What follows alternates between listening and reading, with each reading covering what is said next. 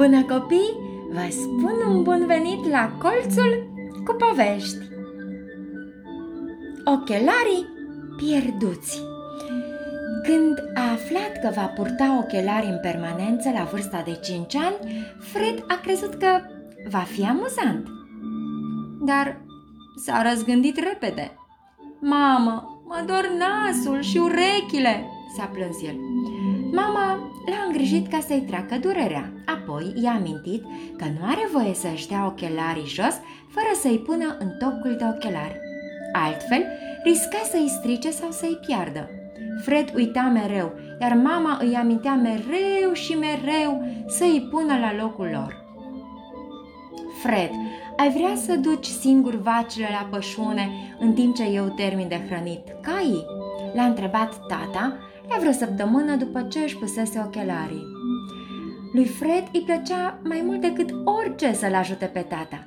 Se simțea băiat mare în dimineața aceea, luându-și ciomagul și opintindu-se în urma vacilor. Salut, Blossom! Salut, Daisy! Salut, văcuțelor! Strigă el. Mama privea. A observat că Fred s-a oprit de câteva ori să-și scoată noroiul și paiele din sandale. După vreo oră, Fred a dat buzna strigând. Mamă, a fost așa de frumos! Am găsit un cuib și avea 4 ouă. Mama pasăre a încercat să mă facă să urmăresc, prefăcându-se că e rănită, dar mi-am dat seama că e și cuibul pe aproape și am tot căutat până l-am găsit. Doar nu te-ai atins de ouă? A întrebat mama. Nu, a răspuns Fred. Vreau să le urmăresc și să văd când ies puișorii din ouă. Fred, unde-ți sunt ochelarii? A întrebat mama îngrijorată. Am uitat de ei. Mă durea nasul și am dat jos și am pus lângă mine până mi-am scos noroiul din sandale. Știu unde i-am lăsat, chiar lângă cuib. Și-a dat fuga să-i recupereze. A tot căutat, dar nu erau de găsit. A venit și tata să caute și el, dar nici el nu i-a găsit. Micul Fred s-a întors acasă spre seară, abătut și obosit. Mamă, cred că în curând se vor întoarce vacile de la păscut și cred că vor călca pe ochelari și îi vor strica.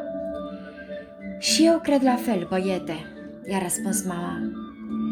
Mergi și tu cu mine să îi mai căutăm odată? A întrebat-o Fred. Mama și Fred s-au întors la pădure și au cercetat bălăriile și tufișurile. Apoi au îngenunchiat și s-au rugat. Bunule Iisuse, am nevoie de ochelari. Știi că nu avem bani să cumpărăm alții, s-a rugat Fred. Te rog să mă ajuți să-i găsesc. Apoi, la câțiva pași de locul în care se rugaseră, Fred a văzut că ceva strălucea în razele de apus ale soarelui. Erau ochelarii lui.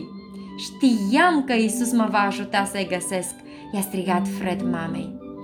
Mama s-a grăbit să se apropie și să vadă cu ei. Și amândoi au mai îngenunchiat odată pentru a-i mulțumi lui Iisus că i-a ascultat și a răspuns la rugăciunea lor.